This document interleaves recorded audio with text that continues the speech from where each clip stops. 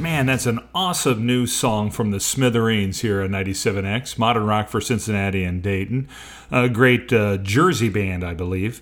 Coming up tonight at 10:20, it's a six-pack, and Chris Barkley, a longtime six-pack contributor, has won a six-pack about Cubs songs. That's coming up tonight at 10:20 here at 97X, The Future of Rock and Roll, brought to you by Coors Light and Dickerson Distributing Company. Dave. Yeah? Dave, no.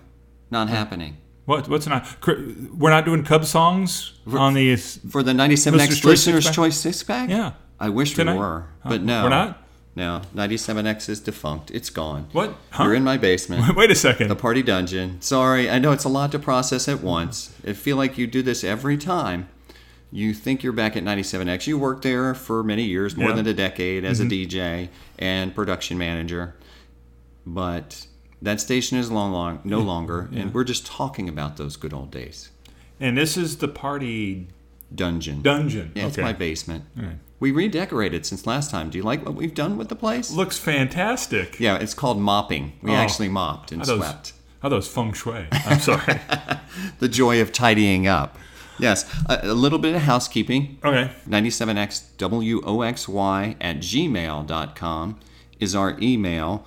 If you'd like to guess who the fourth band was at our 10th anniversary, 97X 10th anniversary concert, please feel free to do so. We've had a couple folks already guess. Steve Romer, former Breakfast Club co-producer, Romy the Homie. Mm-hmm. He guessed the Psychodots. He guessed Over the Rhine. And then when we let him know, sorry, you're incorrect, he went the local band route again and guessed the Afghan Wigs. He guessed the Ass Ponies. He is 0 for 4 now. Talk about a Cub fan. He is 0 for 4. And Nathan Ray actually said, wasn't Black 47 the fourth band? No, it was not, but that's a good guess. That's a band I haven't thought of for a long time. They might have done some other, I feel like they did do some sort of 97X sponsored show at some point. And Nathan was nice enough to send us the ticket stub from the 10th anniversary concert. He has it. So it was September 26th, 1992. And it says 97X presents RC Mob and Too Much Joy were kind of the top line in all caps. And then the second line in title case, smaller, was Bare Naked Ladies and Others. So even if you have the ticket stub, that doesn't tell you who that fourth band was. So we want to hear from you. Let us know, 97xwoxy@gmail.com. And Dave, I know recently we talked about how we have dozen of listeners because we had 12. Mm-hmm. We've doubled. We're up to 24 followers. Wow. Yes, it's amazing. This is how the world gets conquered, 12 people at a time. Does that be a bigger paycheck for us? Definitely. Oh. In fact, we're going to quadruple your paycheck. Oh, looking forward to it. 2 CDs. What's 4 times 0? Funny, another thing, since we're talking housekeeping that came up in this podcast, someone asked me, did you reference the story of George Goober Lindsay being a big star? Oh, you're not going to do this to me, yes. Right? Dave, you're bringing up painful memories for me. This is a great classic story that should go in the annals of 97X. He continues to haunt me, even from beyond the grave. Yeah, he George died a few Goober years Lindsay ago. Yeah, he died. Continues to haunt me. But you know what? I deserve it because I screwed up. So George Goober Lindsay was coming in to somewhere. There was somebody close to Oxford that had an annual Mayberry. They called it the Mayberry Squad Car Reunion. Mm-hmm. And he had some refurbished squad cars like Sheriff Andy Taylor used to drive. And he would try to invite somebody from the show to join every year.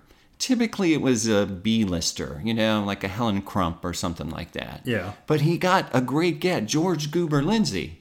And we were big fans of George Goober Lindsay there. So we said, well, let's try to do an interview. Judy. So I got the lucky task of calling him up. I got his phone number, called him up, and we had our little newsroom production studio. Mm-hmm.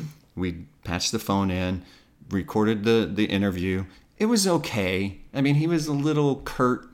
I probably didn't help matters I was nervous. And I think one of the first questions I said was, well, other than the Andy Griffith Show, what did you do? And he's like, well, just this little thing called Hee Haw for about 25 years. Clearly starting off on the wrong foot. My apologies, Mr. Goober Lindsay. Uh-huh. So recorded it, and then we were going to air it maybe next week. So, and typically what would happen is, you tape it, and then you don't edit until a couple days before. Well, a couple of days before it was supposed to go on the air, I go back to it, start to listen to it, and then halfway through, something else comes in. I had taped over it with another interview. I taped over the George Goober Lindsay. It was like the Nixon missing minutes on the White House tape. That is sacrilege. I know. And then I panicked because it's like, this thing is supposed to air soon. What am I going to do? I got to call George Goober Lindsay back. So I dialed him up right then. And it was after I was on the morning show. So it was probably 9 o'clock in the morning or something like that. And he actually answered. Mm-hmm. And he sounded a bit groggy. And I said, Mr. Lindsay, it's Damien. I talked to you about a week ago. I'm terribly sorry, but I screwed up, and I taped over it. Can we re-record it? And he was not happy. And he's like, son, let me tell you something. You do not call celebrities before noon. I was like, I'm sorry. I get it. I apologize, but I just need to re-record it. And he's like, okay, but just keep that in mind. Don't ever call him. He and Ernest Borgnine had just spent the weekend as grand marshals of a Harley-Davidson parade in Milwaukee. So he was a bit tired. He and Ernest had tied one on. And there I was waking him up, this punk kid from some tiny station in Oxford, Ohio, waking up the legendary George Goober Lindsay. I learned my lesson. But the funny thing is, the second interview, he was much better.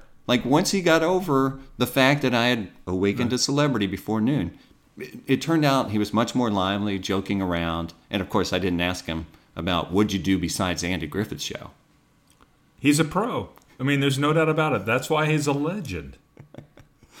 I'll never forget that. I mean, because when you think of the greats in television history, Dick Van Dyke, Andy Griffith, Jerry Seinfeld, and George Goober Lindsay. No doubt, no doubt. I think we had a little clipping from the USA Today where there was a story where Ernest Borgnine, and they were good buddies, they were thick as thieves, and Ernest Borgnine talked about when he was a struggling actor in New York, down on his luck in a cafe and contemplating suicide.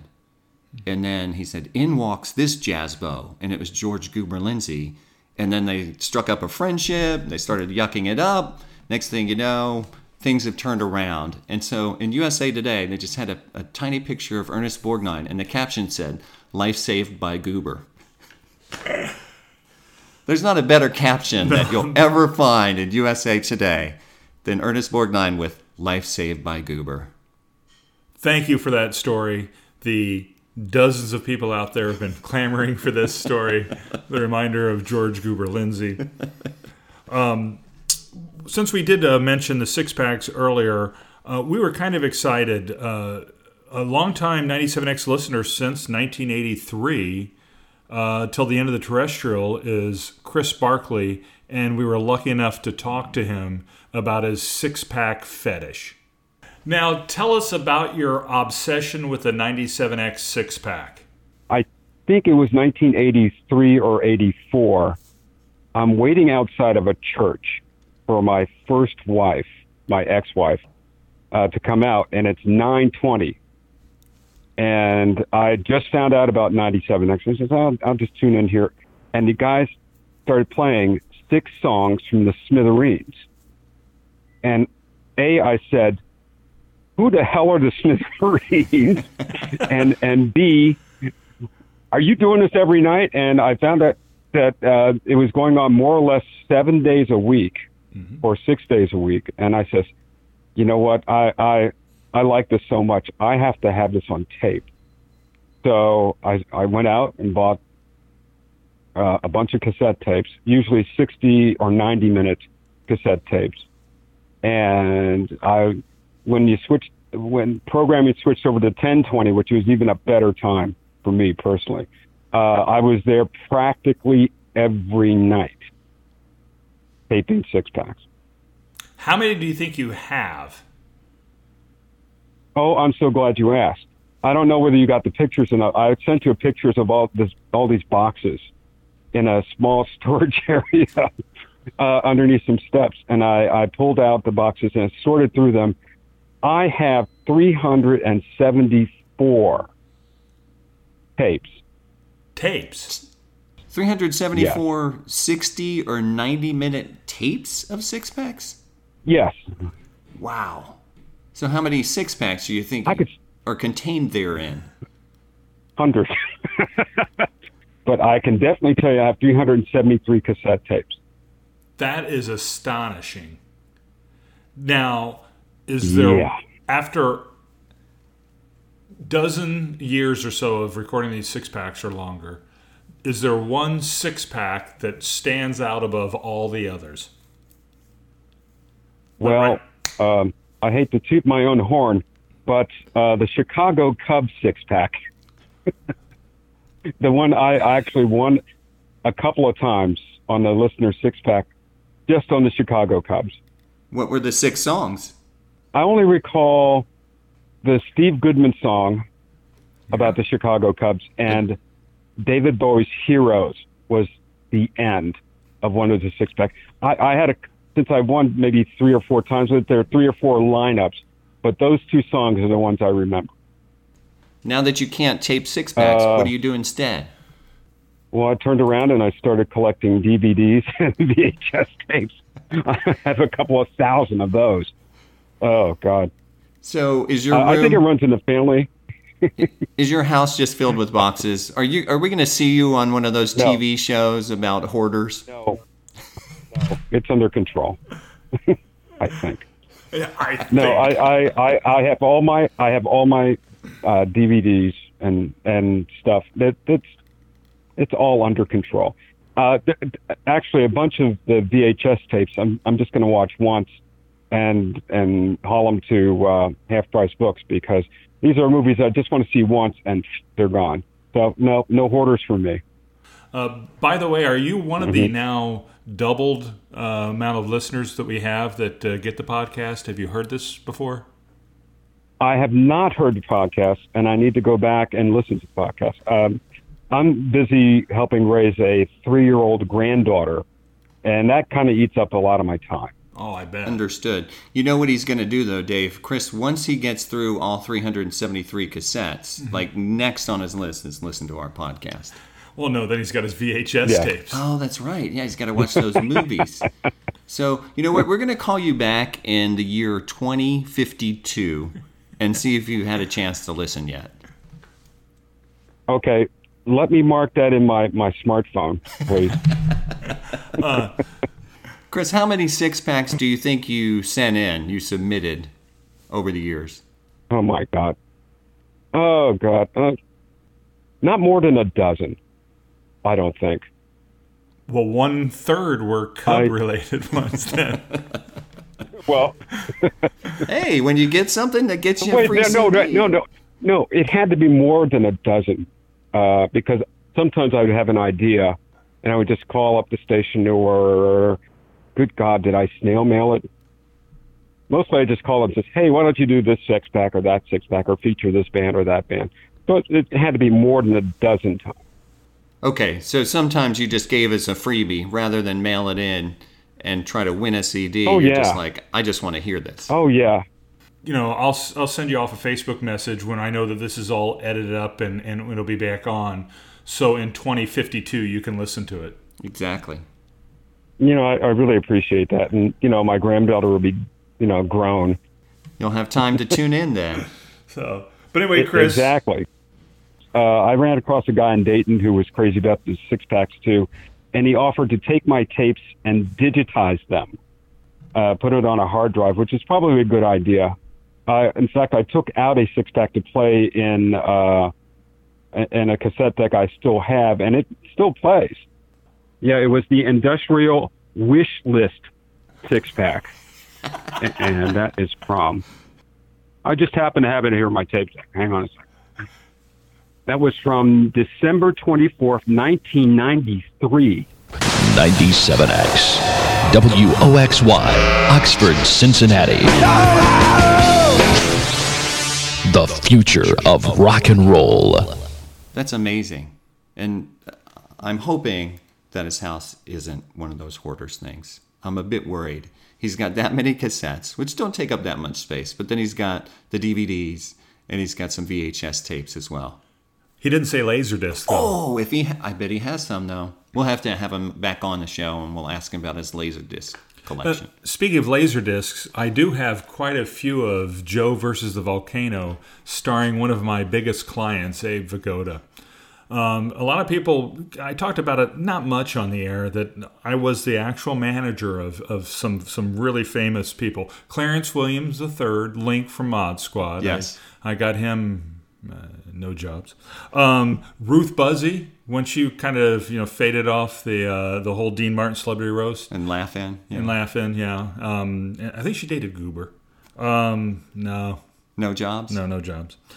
But the biggest one that I think I had the largest success with was Abe Vigoda. I was his manager, and it was one of the few times in the station history that they ponied up some cash. We had a big event happening in New York City. It was back when I was in the Breakfast Club. I actually left for a day, flew to New York City, and they had one of the biggest bands of the time, and still a big band now, have play for Abe's 74th birthday party. That's fantastic. Yeah, I think we actually have a clip of that from when it was live on 97X those many years ago. Let's take a listen. Rick, the crowd here at Abe Vigoda's 74th birthday bash of the Stars is working itself into a frenzy. As any second now, U2 will be performing on stage in front of a crowd that I estimate close to 500 people. What a turnout for my client, Abe Vigoda. Abe, the star of Barney Miller, the man who carried the Tom Hanks film Joe versus the Volcano on his back. Rick, it looks like U2's taking the stage now. There's been a lot of talk about this next song, maybe too much talk. This song is not a rebel song.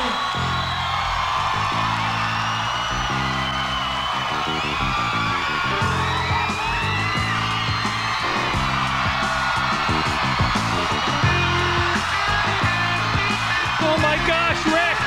It's pure pandemonium here at the Abe Vigoda 74th birthday bash in New York City.